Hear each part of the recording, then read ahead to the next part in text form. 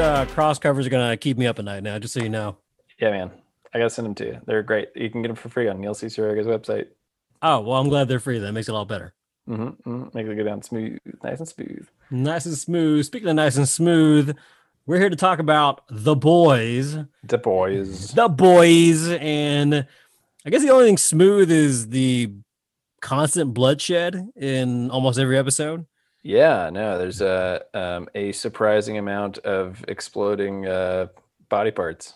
I mean, from the very first like 10 minutes, there's an Yeah, exploding body, right? Like yeah, Robin in the street with Huey, and right. it catches you super off guard because you're like, oh, this is a really sweet scene. I want to root for these people. They have really Yeah. good The chemistry. the only reason it didn't catch me off guard is I got, like most people, I'm sure, inundated with Facebook ads when the first season came out. And then it was like, oh, it's coming out in like a month. And I was like, oh, I got time. I'll read some of these comic books that Seth Rogen either thinks is good enough or at least thinks is like a springboard for ideas. And so I read the first trade back of The Boys, and Uh-huh. yikes, it's like it's fine. Like it's got interesting ideas, like mixed with like very sophomoric humor, if you can call it that. It's just a lot. It's just a lot of like, oh, did you get it? I'd said a bunch of offensive stuff as a character. Yeah. Um, but it has that same iconic moment of the girlfriend getting exploded by a fast runner. And there's like other very similar moments, but like I know pretty much towards the end of season one, like it definitely this series takes off farther away from the book the more and more you get to it. It's kind of like Yeah, I mean, even just the simple like nature of how Compound V works. I think honestly, and I all respect to the show, I think that like the show does a good job of taking everything that is like interesting from the comics, at least much of the comics I read. I only read the first trade and a few more. Um, it takes a lot of those interesting ideas and then just like takes out the kind of sophomoric, taking the piss kind of like shock humor thing, and then goes like, oh, well, what if it was like actually, what if there actually was like an yeah. arc or was like an actual like thing that it's saying, while still being sophomoric, but like in a more palatable way. I mean, this show has got to be one of like the highest incidences of the of the C bomb, right, in an American show. Uh, Oh, Carl Urban definitely sets like some kind of world record for saying the C word. oh, for sure, yeah. Well, I wouldn't say world record. I'd say U.S. record because like if you watched Misfits, the British show, they say things are cunty all the time. So I I think that's what it got me. I got me getting realized the ads got me. I didn't start watching this until right when episode 2 came out of season 2. Oh I wow. said, I keep hearing so many things about it. I hear like it's a great satire on everything traditional. It's like a different just breath of fresh air in a sense. I'm gonna do Yeah. it. I got time during the day when the kids are actually at school and get some work done in the background. And I tell you, man, like the moment episode 1 when Robin exploded, that's when like, all right, you got my attention.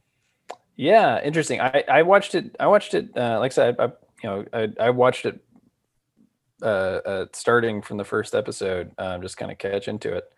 Um, it's interesting. Kind of how was it cramming the first season, then waiting for the second season?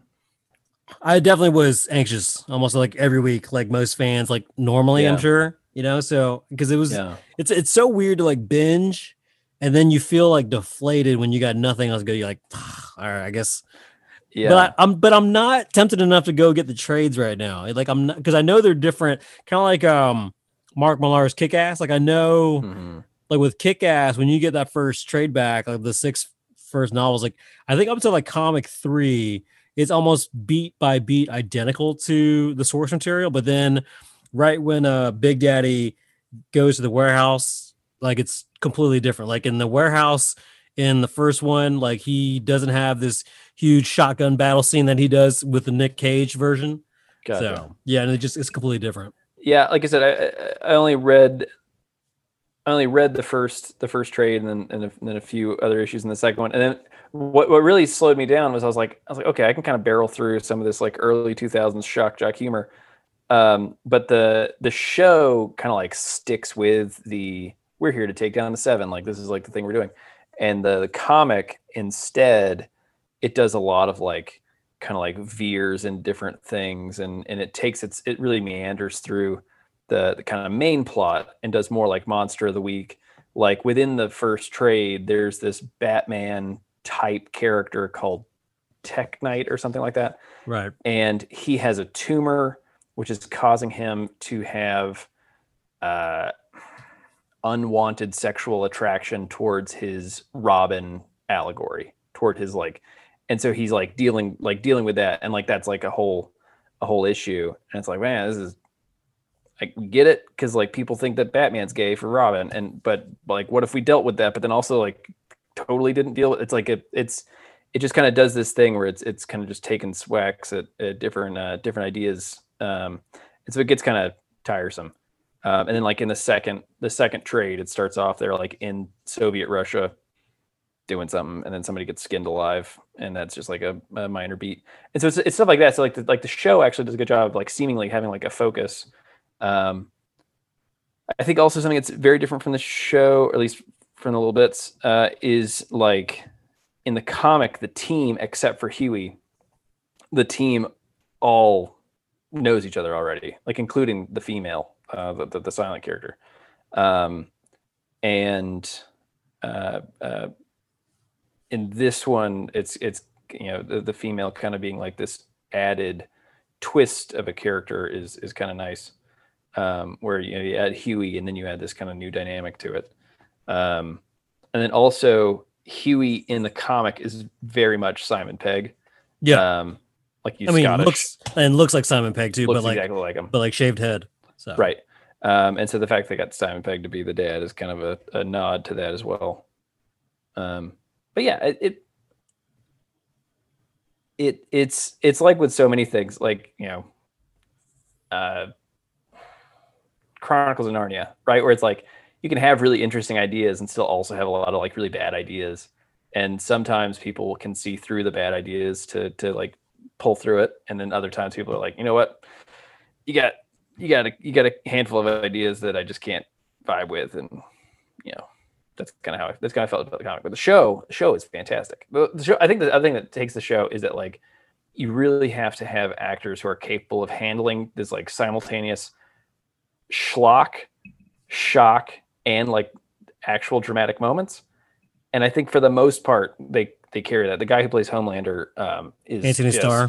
He's just fantastic. If he doesn't get some kind of Emmy or Golden Globe by the time the show's run ends, like that's a damn crying shame. Because there's weirdness where like I empathize and I hate him at the same time. For sure. Yeah. And I think also he hates himself, like the character. Oh yeah, the character hates himself so much, and I think that's like what makes the show kind of more interesting, is that you do have all these like humanizations of these characters that in the comic, like another incident that's different in the comic is that first thing with Deep, where like Deep, hits on, sexually assaults. It's like 4 of them in the comics, isn't it? Yeah, it's 4 of them. It's like all of the, it's like, oh, gross. All the dudes. Yeah. It's just like, way to start this, and like the relationship between Butcher and the CIA agent is very like hate sex, like it's just, yeah, it's so like over the top. I don't know that there's anybody complaining about the show being like less ridiculously sexual. But I mean the show's got plenty of it, so I don't know. Show's got at times where it's like, oh geez, all right, we gotta sit through this one. I mean, you mentioned it, like Anthony Starr is such a great Homelander, but like almost everyone in this cast is perfectly well done, right? Oh, yeah. Like everyone's got emotionally deep storylines. Everyone's got an emotionally deep background. I mean, you got like A-Train, who is like constantly feeling pressure to be the best, the fastest. So what does he start? He starts shooting up Compound V. Yeah. He starts losing himself. He like kills obviously Robin in an accident when he's like freaking out, trying to chase his arch nemesis, quote unquote. You got Maeve, who's just like, I don't really give a fuck kind of personality, like get out of my way. And what I find the most interesting too is like Black Noir, like he's a mysterious dark figure, your Batman-ish kind of type. And in the comics, I mean, for those, I mean, spoiler. I mean, this whole fucking podcast is a spoiler. If you haven't figured that out, just unfortunately, but in the comics, like Black Noir is a clone of Homelander. Yes, yeah, I heard that. And is created to keep Homelander in check. So in case Homelander ever goes crazy, he can kill him. Much like, I mean, what the excuse of like Superman is. Why does Batman have the kryptonite ring? Why does Bizarro exist? Why does like Luthor have all these things? Because like in case Superman goes nuts, they need a backup plan. And Black Noir was a backup. But in the show's twist, we'll get to it in season 2. Like they didn't do that twist yet, which kind of fun. But also like going back to the cast as a whole, like I love Annie and Huey so much. Yeah. I think the pair that I most enjoy watching together is Frenchie and Mother's Milk. MM.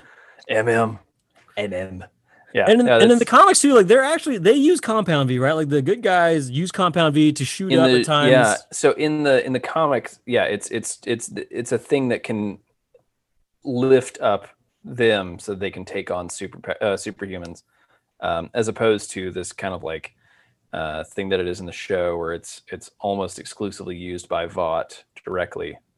So there's I think that's an interesting thing to add to the show, though, to make it so like super powered people, supes, have like this distinct advantage, and they don't have a equalizing force. They don't have the ability to turn regular people into superhumans.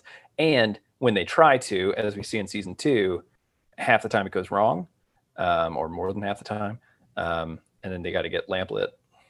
But I think that's where I think you made a point earlier about how well the show is a little more grounded than the comic book, because I think like that like gives a fun moral line, right? Like the way this butcher, Karl Urban's butcher, would never take Compound V. I mean, he hates soups so much. Hates soups. I think the one thing that really bothers me about the show is just that Karl Urban is so clearly trying very hard to make sure that he's accurately doing a Cockney accent. Yeah. Which means that half of his lines don't have like as much intonation because he's so like working so hard on like just getting the right way of chopping the syllables. And it's like, okay, all right, it's fine if it comes out a little bit Kiwi. Oi. Yeah. But yeah, this and like with Mother's Milk, for instance, too, like he's called Mother's Milk in the comics because he literally has to take his mother's breast milk and he gains superpowers in like a temporary fix, right? So like I wonder if that's ever going to be addressed. I feel like they kind of addressed that with Homelander's weird fetish. Yeah. I feel like they kind of folded that one in. So you got the romance there between Huey and Starlight. There's just something about like their natural chemistry that I really enjoy. Just their first interaction on the bench and like how well that just played into so many things in the show that we're gonna find out later is just remarkable. I mean, and then the whole fight like before that with Translucent. I mean, that was insane. It's a real fun like kickoff to the show. Kind of give you a great idea of what you're going through. If by the time Translucent dies, you're not on board with the show, you can probably stop. Yeah, I don't think the show's gonna. If you're not like, I get this. I think this is fun. Then definitely stop the show at that point. Like, why would you not get any more of that?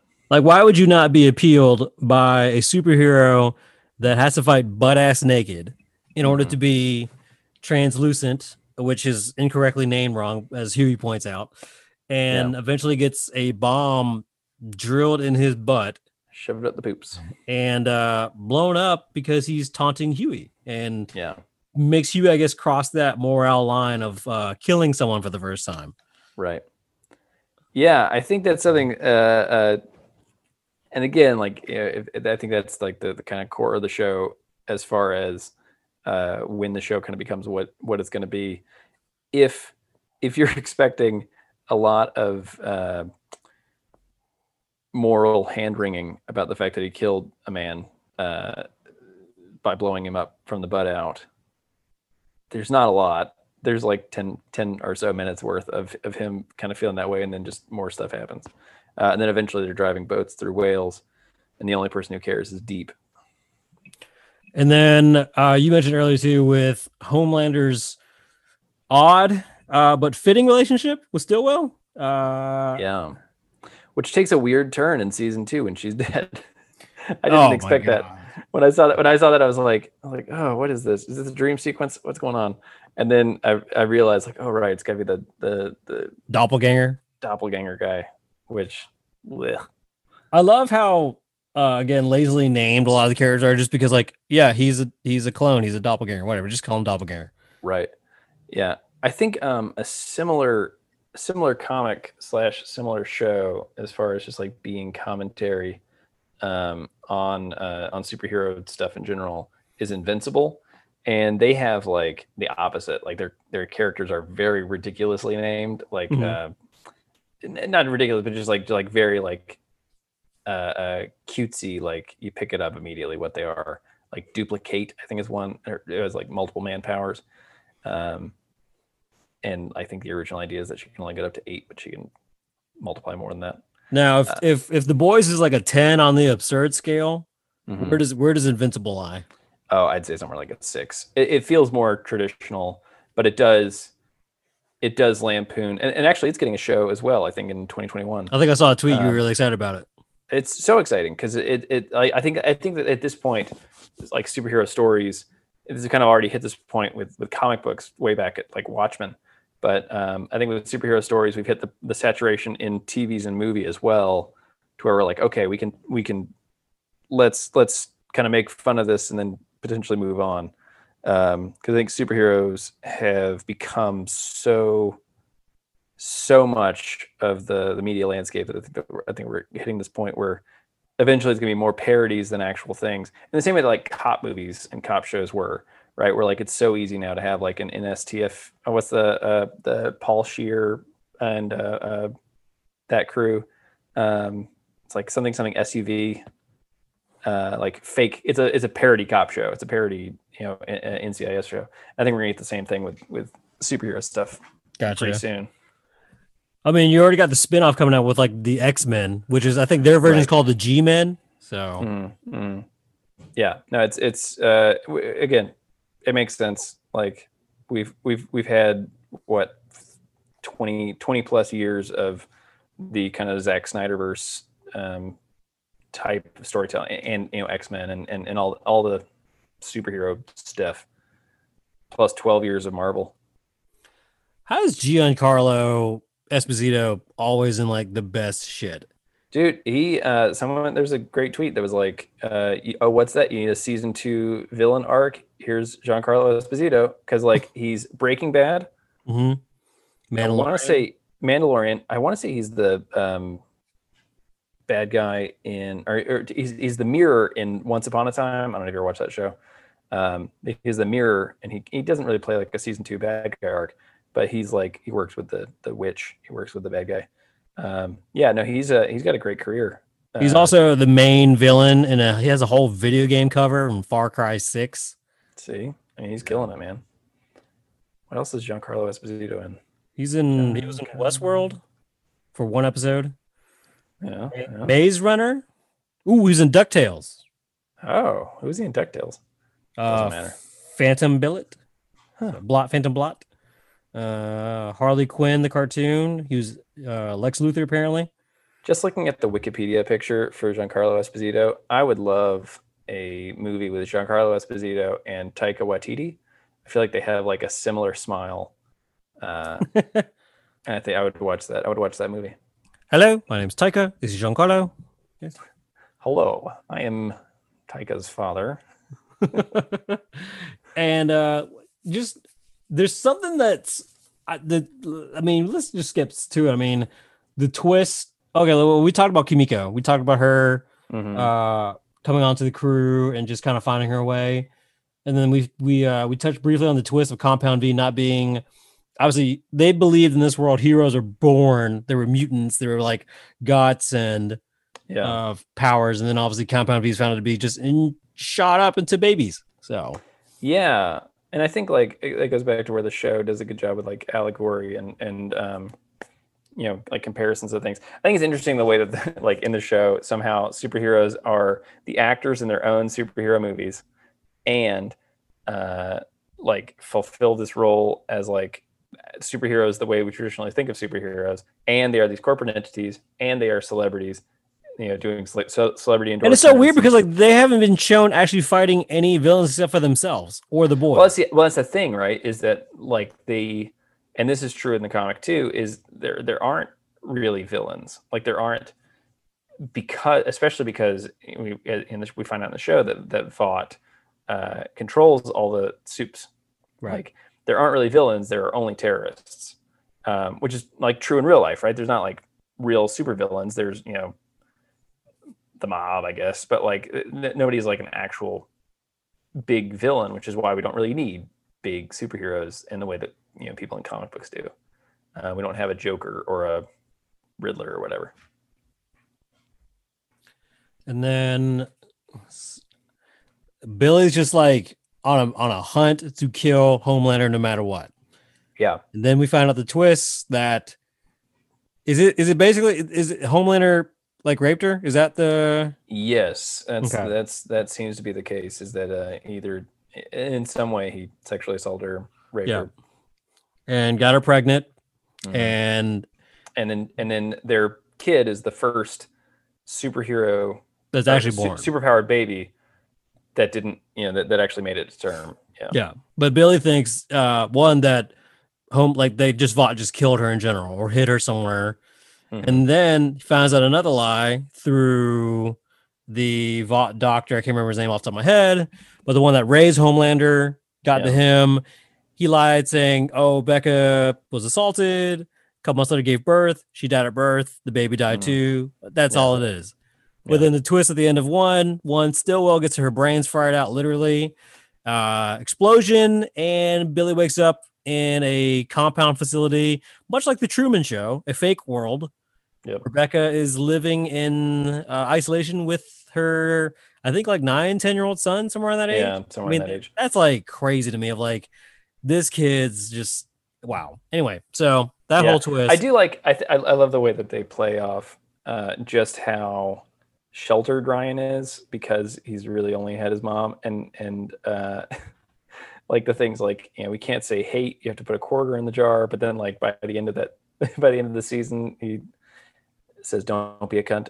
And so it's like it like that. Those little silly moments continue these sophomore humor that I was just talking about. Not necessarily enjoying. I'm using Entertainment Weekly's best moments of season 2. So at the beginning of season 2, slight time has passed between the first 2 seasons. Not that much time at all. I think maybe like a week, if that.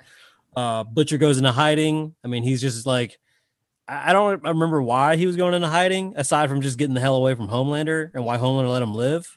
Yeah. Aside from just torturing him emotionally, I guess.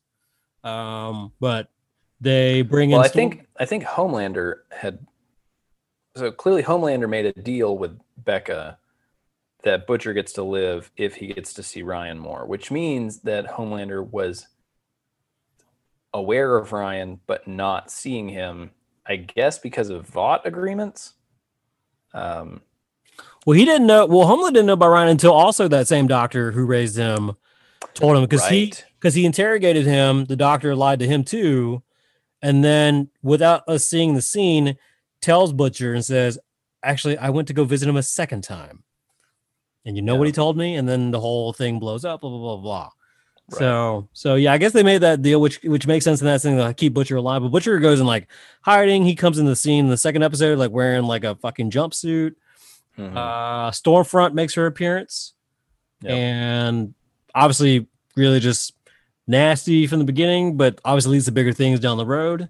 Butcher comes back, Daddy's Home episode. Then the episode where Annie's on board to kind of help Huey and the boys out. So she goes and tries to get Compound V to expose it to all news outlets. So she blackmails her old religion camp friend who is selling himself sexually.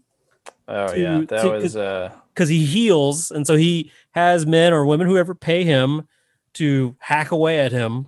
And then the funniest line was, $1,000 you can chop off my penis.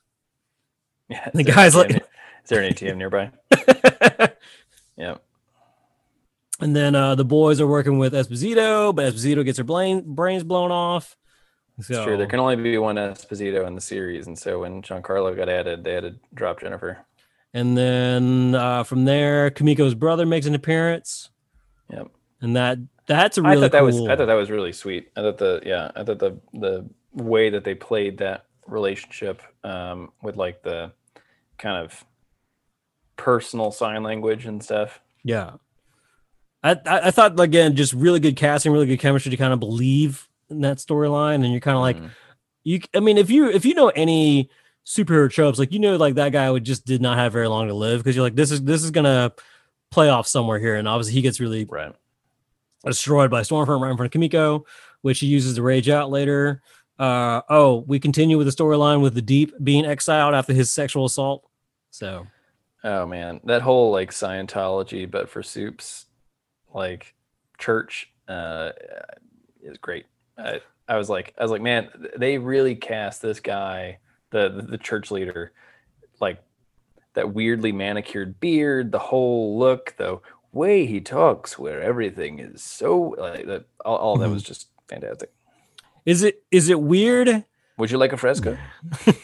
Fuck fresco. Is it weird to feel bad for the Deep?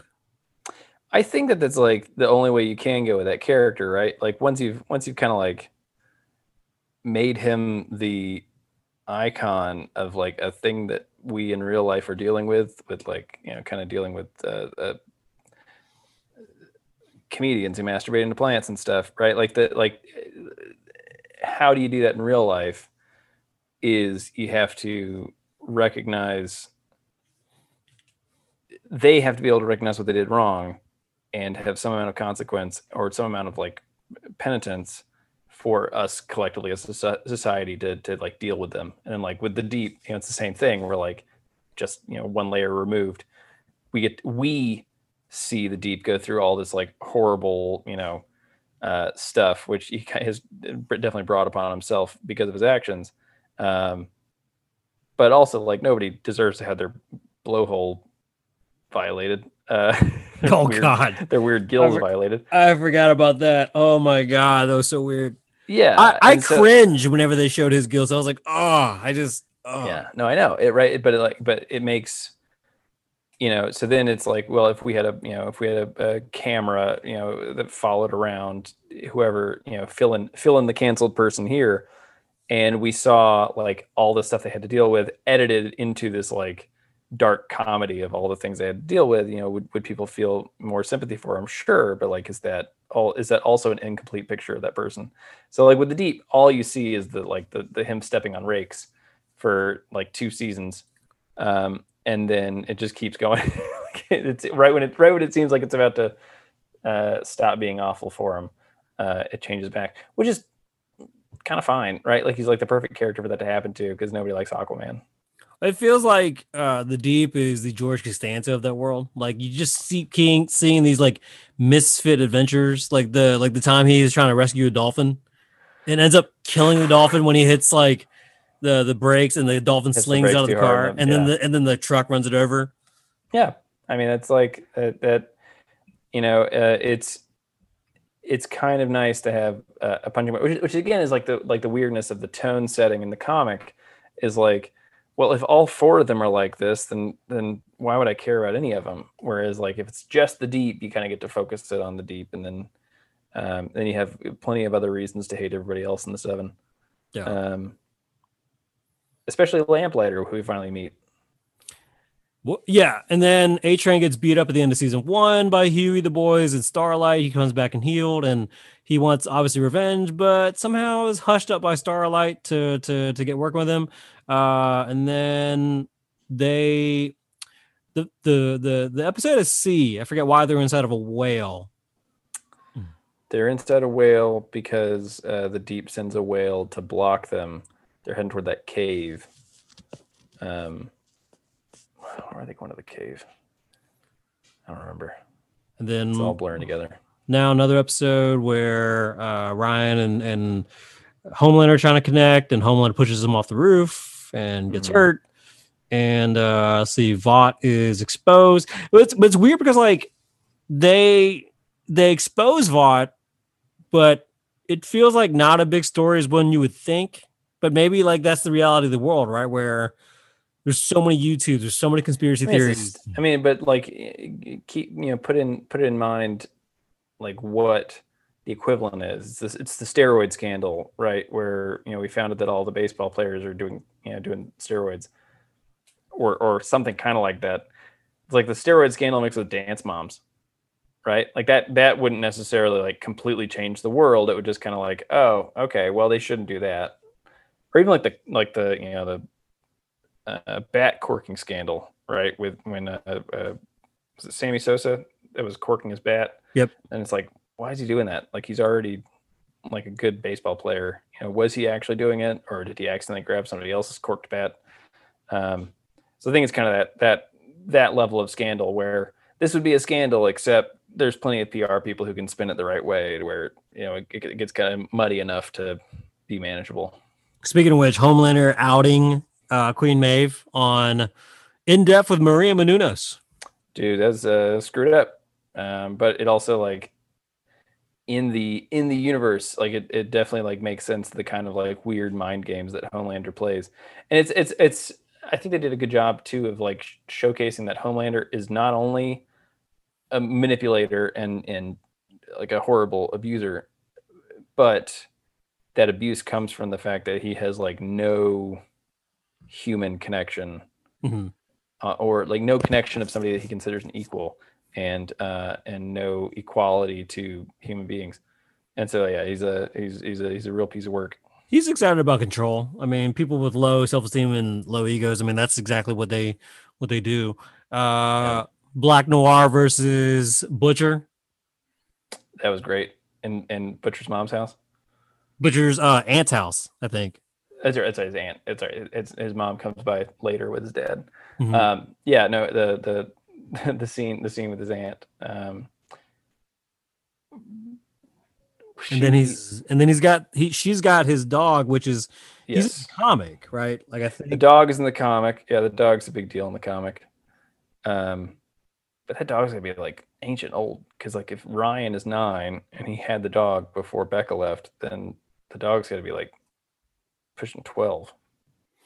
or is my thing was like, is the kid accelerated aging? I don't know. I couldn't figure that out. Oh no, I don't think so. I think he's aged at a normal rate. Okay. Yeah, so the showdown obviously ends with Butcher having the blackmail over Vought to keep himself and Huey alive. Yep. Stormfront and Homelander hook up. Yeah, several times, despite what anybody visually wants.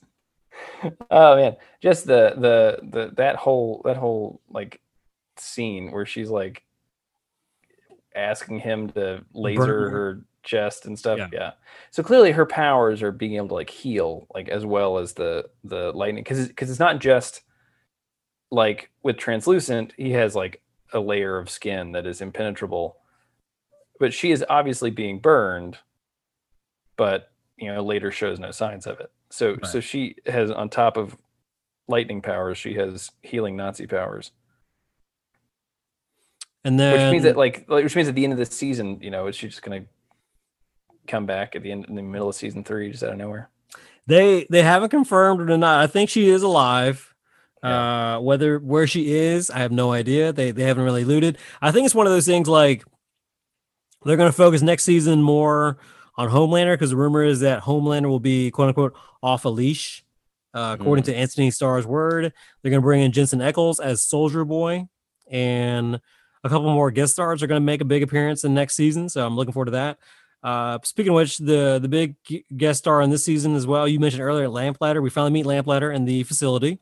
Yeah. He's helping test subjects, controlling this area, because he got basically outed by the Seven because he killed Grace Mallory's kids. Grace Mallory was Butcher's former boss, which you learned that they were using him as a mole to get inside the Seven, which I think that was actually in the comics too, right? Like they use Lamplighter as a mole in the comics, same thing, and he ends up killing Mallory's kids. The only difference is Mallory in the comics is a guy. Mallory in the show is Grace. There's a lot of sex swapping in this one. Like Stormfront was sex swapping. Senator Newman, I believe, was a male. Yeah, it was Vice President Victor Newman instead of Victoria Newman. Yeah. Yeah. Which, I mean, this show makes it their own really well in that way. But going back to Lamplighter, like that was a nice surprise to see Shawn Ashmore in that role. Obviously, being Iceman in the X-Men series for so long, and right, a couple bit parts in Smallville and so on. So he's been in the comic book lore. I know a lot of, Am I incorrect in remembering that Shawn Ashmore is in the Animorphs TV show? That might be his twin. He has a twin brother who acts and did not do as many roles. But Shawn Ashmore is beloved by a lot of like Dragon Con, just nerd kids in general, for being just really good at his roles there. And so we meet him, and we also meet the biggest surprise of the night, on top of the girl whose psychic powers are like, I guess, 11 from Stranger Things, but fucking Love Sausage makes his appearance. Oh my gosh. I was reading about that too, about how the first script they gave the guy who plays Mother's Milk, that was not in the first draft, so he had no idea. He was all about it, read it, was ready for it, and then Carl Urban comes up the next day. He's like, "Yeah, you ready for this scene?" And he's like, "What are you talking about?" And then he gives him the revised script, and he's like, "That motherfucker! Like, I thought he had something to do with this." And he's like, "Nope, not me, mate." But like the writers just had it in there for all along. They just wanted to surprise him last minute, and he had to wear a prosthetic dick around his neck in that scene. Yikes! Yeah. No, that they set it all up, and I was still surprised. Yeah. Like, oh, okay, all right. Well, that's his dick. He's like, "Is that?" Yeah. It's great. Shawn Ashmore too. Also, I mean, even the writers said gone too soon. The writers both said that had they known how well Ashmore was going to crush that role, they would have found a way to leave him alive for a little longer and so on. But right. I mean, I think in the way the show is not as speeds up, but the way the show is paced, he served his purpose. I think he went out fine story-wise, the way he should have. He even got a whole episode where he's just kind of sitting there watching TV. Well, watching porn of his friends, which is porn of like him and like other parodies, just constantly watching porn. That's gross. I did like that cut where they cut to Hugh going, "Oh my God," and then it's not the news. That's great. That was like a really solid joke. I actually felt really bad for him too when they're inside HQ and you find out that Vaught's really lazy and didn't change his passcode with his handprint, so he gets in real easily, and he sees that his statue is gone. Yeah. And then he mentions his dad, I think, something about like, "I wanted to just impress you" or something. I can't remember the exact line. What is like, "I wish you were here" kind of thing. And then just burns himself. Yep. Just self-immolates. Mm-hmm. It's got to be a pretty hot fire considering how quickly he just kind of goes up. And then Black Noir shows up about Black Noir's allergy. Yeah, so Black Noir comes out, tries to take out Starlight and Huey. Maeve miraculously just has a conscience, happens to be right time, right place, saves the day. And apparently the Black Noir is now dead in the series. I thought maybe he would live, but according to things I've been reading, he died. Which is kind of I thought Stormfront said he's a vegetable, or he's no brain damage. She says something like it's no brain damage, not you can tell because he doesn't talk. Okay, well, if that's the case, then I'm glad, because I want to see what they do with Black Noir, because now we can talk about it, because now we're gonna look caught up. So in the comics, Black Noir, like we mentioned earlier, is a clone of Homelander who eventually kills Homelander in the comic series. Yeah. In the TV show version, they went a different route, which I think is so much cooler, where Ryan represents that humanity of Homelander, which is now his like quote unquote clone of the show. Yeah. Whereas Black Noir is just a completely different character. He's African American, because you can see the piece of his like mask come up, and you can see it's like burned skin like Deadpool, but it's obviously clearly like also like a black guy underneath. So it's not going to be the Homelander route. unless they, I don't know, somehow change that miraculously and we just forget. I don't know if they're gonna. Well, I mean, we know it's not Homelander because he gets burned by the terrorist. Well, by the quote unquote terrorist. Um, in that first, I think it's in the first episode where he's the one on the mission. Yeah. And the guy like lights him up. The fact that his skin can burn, like we know that Homelander doesn't burn. So that was the point where I realized that he would have to be something different, even if it's not clear exactly what. And then so Maeve knocks him out then apparently with an Almond Joy, which Almond Joy was mentioned all the way back in the episode where Huey and Starlight met. Because that's one of Starlight's. Because the reason that Almond Joy is around is because Starlight, I think, had it. Because that's one of her favorite candy bars, and that's when Huey was joking around saying that's like the world's worst candy bar. He thinks Charles Manson eats it. I think was the line, something like there.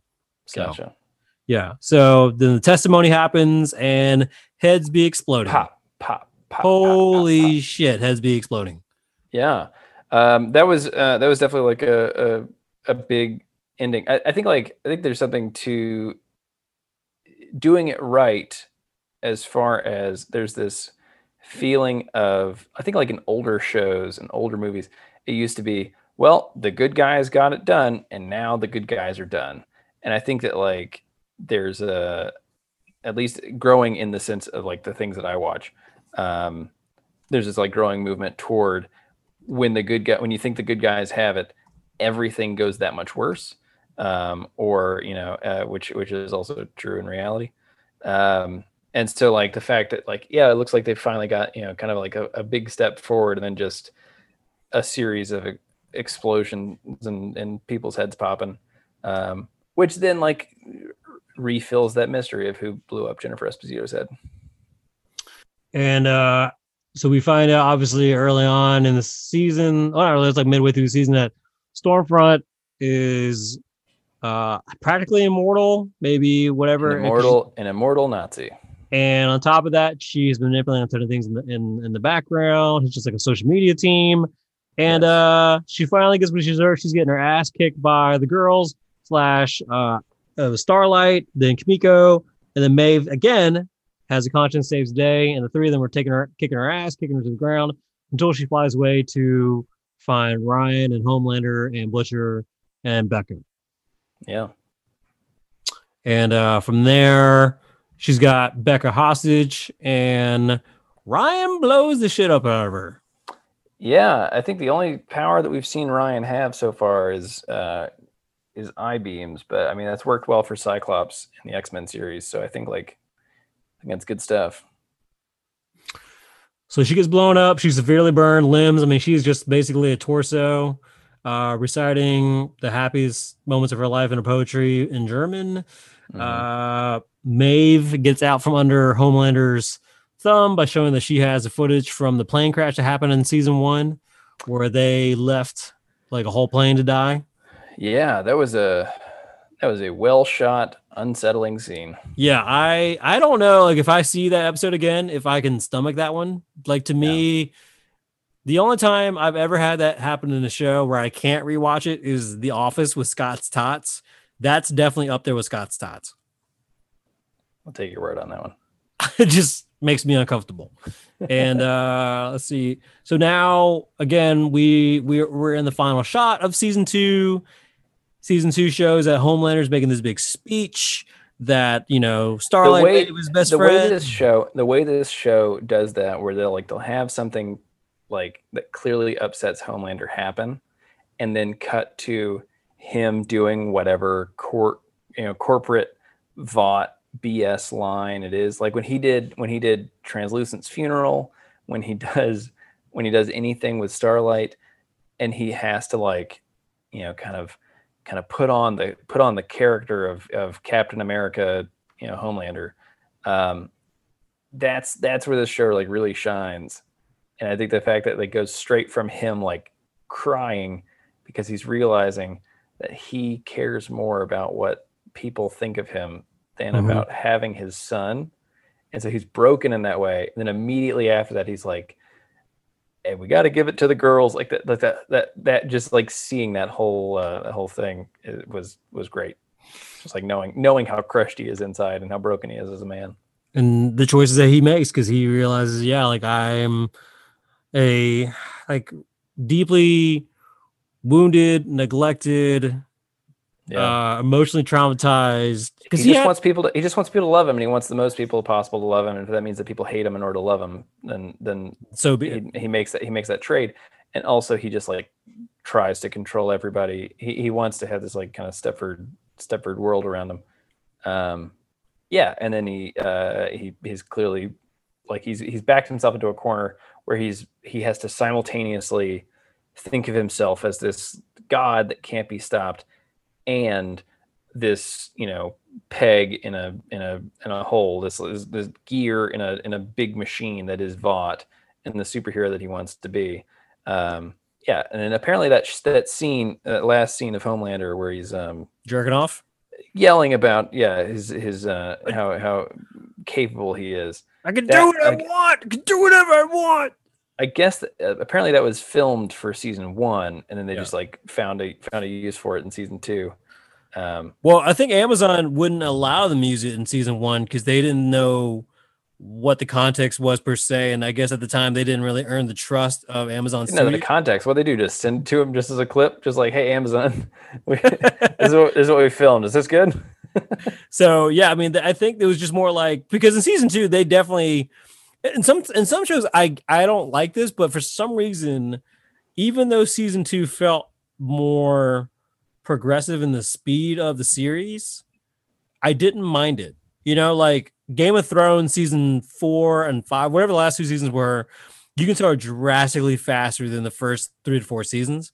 Yeah. Because I remember joking around in season 5 or 6, I was like, when did they start treating this like Morrowinds and they just like time what is it called, like time shoot, like when they fast travel in video games, like because before it'd be like a journey, like we have to go to this place and it's like 3 episodes later they finally make it, but like then it's like but in that season and beyond it was just like a cut, which is like that's a natural thing in a show to do that, right? So.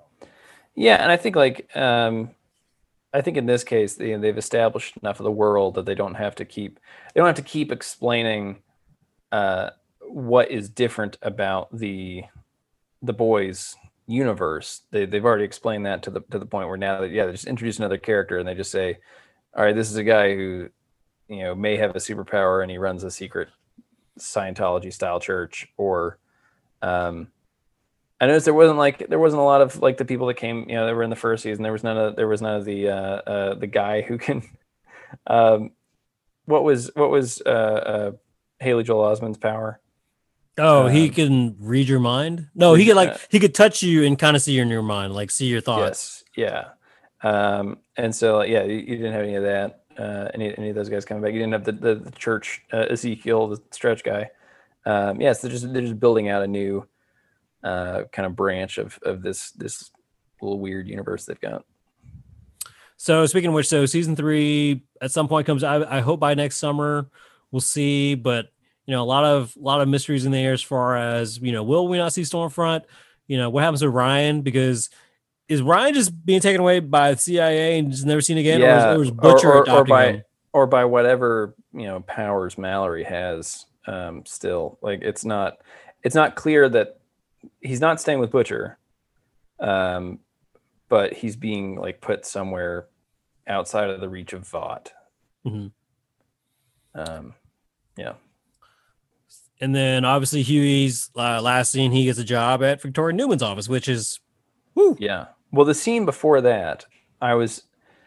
Oh, with the church guy. Again, I watch these shows sometimes, and I don't watch them trying to be like, oh, I want to make sure I figure out all the little tricks and stuff. I like happily watch a show being the guy who's like, oh, I didn't see that coming, because like. The more that happens, like the more just like enjoyable a show is. And so I was like, man, I know that someone's going to be the head popper, but like when it's revealed who the head popper is, and when it's revealed that not only is because there's the kind of back and forth where it could be Edward or it could be the head of the church of the collective, and then finding out that it's neither of them, and then also the head of the church of the collective is dead, was like a great like season ender. And like, oh man, what a fun surprise. And also, spoiler, it's Victoria Newman, who has been clearly anti-Vought in a way that implied she was anti-soup, but then it turns out that she is a soup that can explode people's heads. I mean, she could be the anti-soup, right? I mean, because she's just killing anyone left and right. I mean, she killed not what's A Train's rival? Speedster. Yeah. Speedster, I think his name was. Yeah, I mean, but like that's but that she could still be working for Vought and make those decisions, because like Speedster was only there to upset A Train. Like it's not like, you know, they don't necessarily need a fast superhero. The Speedster is just there because they want to, you know, turn the screw of making A Train upset about the fact he's being replaced and upset about the fact that he's not the fastest anymore. And so yeah, just like blowing him up didn't really matter to Edward. I think like watching that scene, Giancarlo Esposito's character, that's Edward, right? I think his name is Edward. Anyway, he's so calm. He's like clearly like, you know, putting on the, oh, what's going on here? But it's like he's so calm in the situation that it's clear he doesn't think he's going to get his head blown up. And we're obviously going to have to fill in some holes here because A Train got accepted back into the 7, but not Deep. Yes, and originally Deep was going to get accepted, and not A Train. Mm-hmm. That's why A Train sabotaged Stormfront. And then, yeah, so then obviously Black Noir still comatose. Stormfront's out, so they're still going to fill in someone. So maybe that's why Soldier Boy comes in. I know in the comics, Yeah. I've read like wikis here and there that Soldier Boy is a parody of Captain America, but in that sense, he's nothing like Captain America, and like is a coward, literally like pees his pants kind of thing. Is basically just like a target because there's like 2 other Soldier Boys before him. It's just like a passing title apparently. Wow. So yeah, I think a good job that this show does and that Invincible does is making sure that characters aren't just direct parodies, that they're amalgams, or that like one character will get split into, like Watchmen does this. Like if you really think about it, every Watchmen character is just Batman, except for Dr. Manhattan. Like, you know, you have different elements of Batman are pulled off for the different Watchmen characters. And then similarly, you know, Homelander is kind of Superman, but kind of also he's Superman that is very broken, trying to project Captain America, like trying to project like this, you know, like, oh, I'm just the wholesome boy from, you know, a forgotten time. Yep. So like that's a fun commentary that it does in the way that it does commentary about comic books, but then in a way that is better than most comic book movies, it does commentary about celebrity culture and athlete culture and politicians and all that. This has definitely been right up there with Cobra Kai for me. One of the most addicting shows I've seen that I've just enjoyably binged with no guilt. What would you hope for in season 3? What I hope for in season 3, I just hopefully they can just kind of keep it going. I think they did a really satisfying thing of cashing a lot of checks at the end of season 2, that a lot of shows get scared to do, or they're afraid of, like they'll paint themselves into a corner and then immediately undo it. I really liked season 1 of Handmaid's Tale, but season 2 and however far I got into it, season 3 maybe, they keep doing this thing where they set up this big, everything's different now, and then they immediately like find a way to return to stasis, and that's like really unsatisfying. So that's the thing I hope they don't do, is they did not just like return to a stasis. They found like a really interesting thing by getting everybody back into society, this thing that they, you know, had kind of been their pipe dream in season 1, but if they can find something new and interesting to do with season 3, which, I mean, they have it in Victoria Newman being a head blower upper. I hope that's what about you? I hope that's her villainous name, Head Blower Upper. Head blower upper. As lazy as the names can be, like that would not surprise me. It was Head Blower Upper. Yeah. So Poppin' Head Girl. Yeah. What about you? What's your hopes? So I know in the comics eventually Homelander dies, and we talked about it earlier, but again, like we also talked about how at this point the show is independent on its own, being inspired by the comics. So now it's just kind of doing its own thing. Yeah. I would hate to lose Homelander because Anthony Starr does such a tremendous job playing him. Mm-hmm. But at the same time, I could see him going out in like a blaze of glory. And because at this point he's got nothing to lose, because I know he's going to be basically just go mad. I mean, he's going to be Yeah. the ultimate Superman anti and just like kill ballistically and go into his dreams and murder mass crowds, I'm sure. So it's one of those things of like, okay, he's got to die, right? Like he's got to lose now because Butcher won't put up with it and the rest. I also wonder if they're going to cross that line of morals and will we see the boys shoot up Compound V? Yeah, I think it'd be a good thing to see. I think that like right now all the boys are in some form of retirement, right? Like Right. MM is back with his family and you know Huey's trying to move on.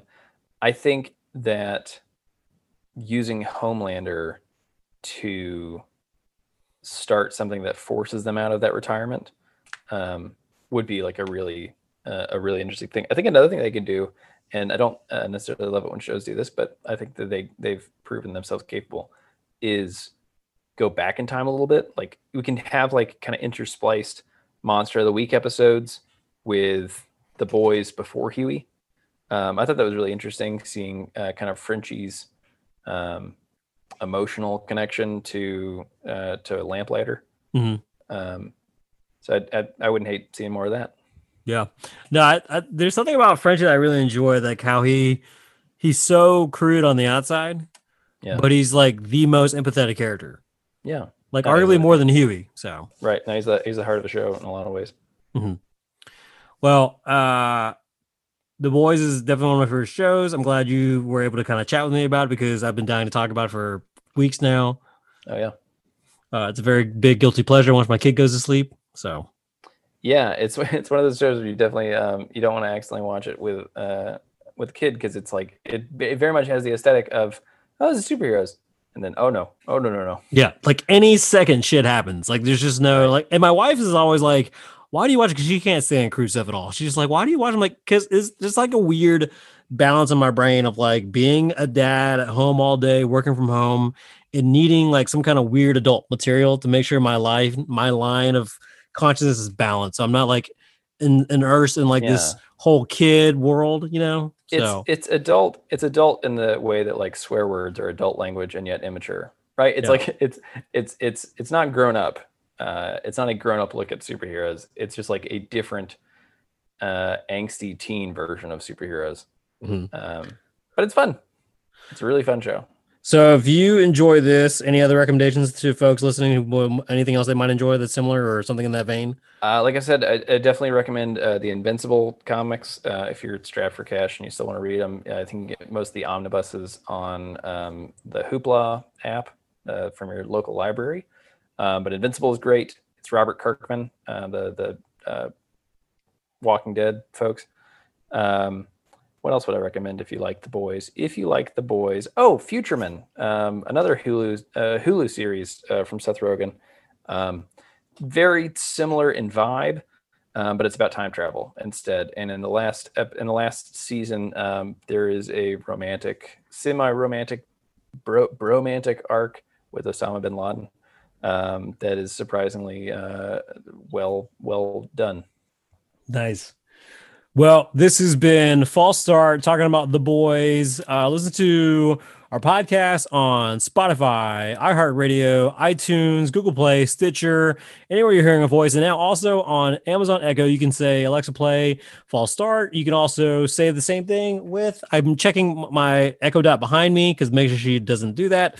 But you can also check out the podcast. 1-star reviews also by me. Ben's been on there. Ben, you and Jason Underwood are the hat trick of my podcast network. You've been on all three of my podcasts. It's true. The third one of which being the Alchemy Comedy Podcast, where we talk about everything improv, everything about Alchemy Comedy. And 1-star reviews is where we review local businesses in Greenville and the upstate area, and we just have fun with the trolls. So find those podcasts on all the things that I said earlier. Always fun talking to you and John with you. And I still wish I can grow a beard like you.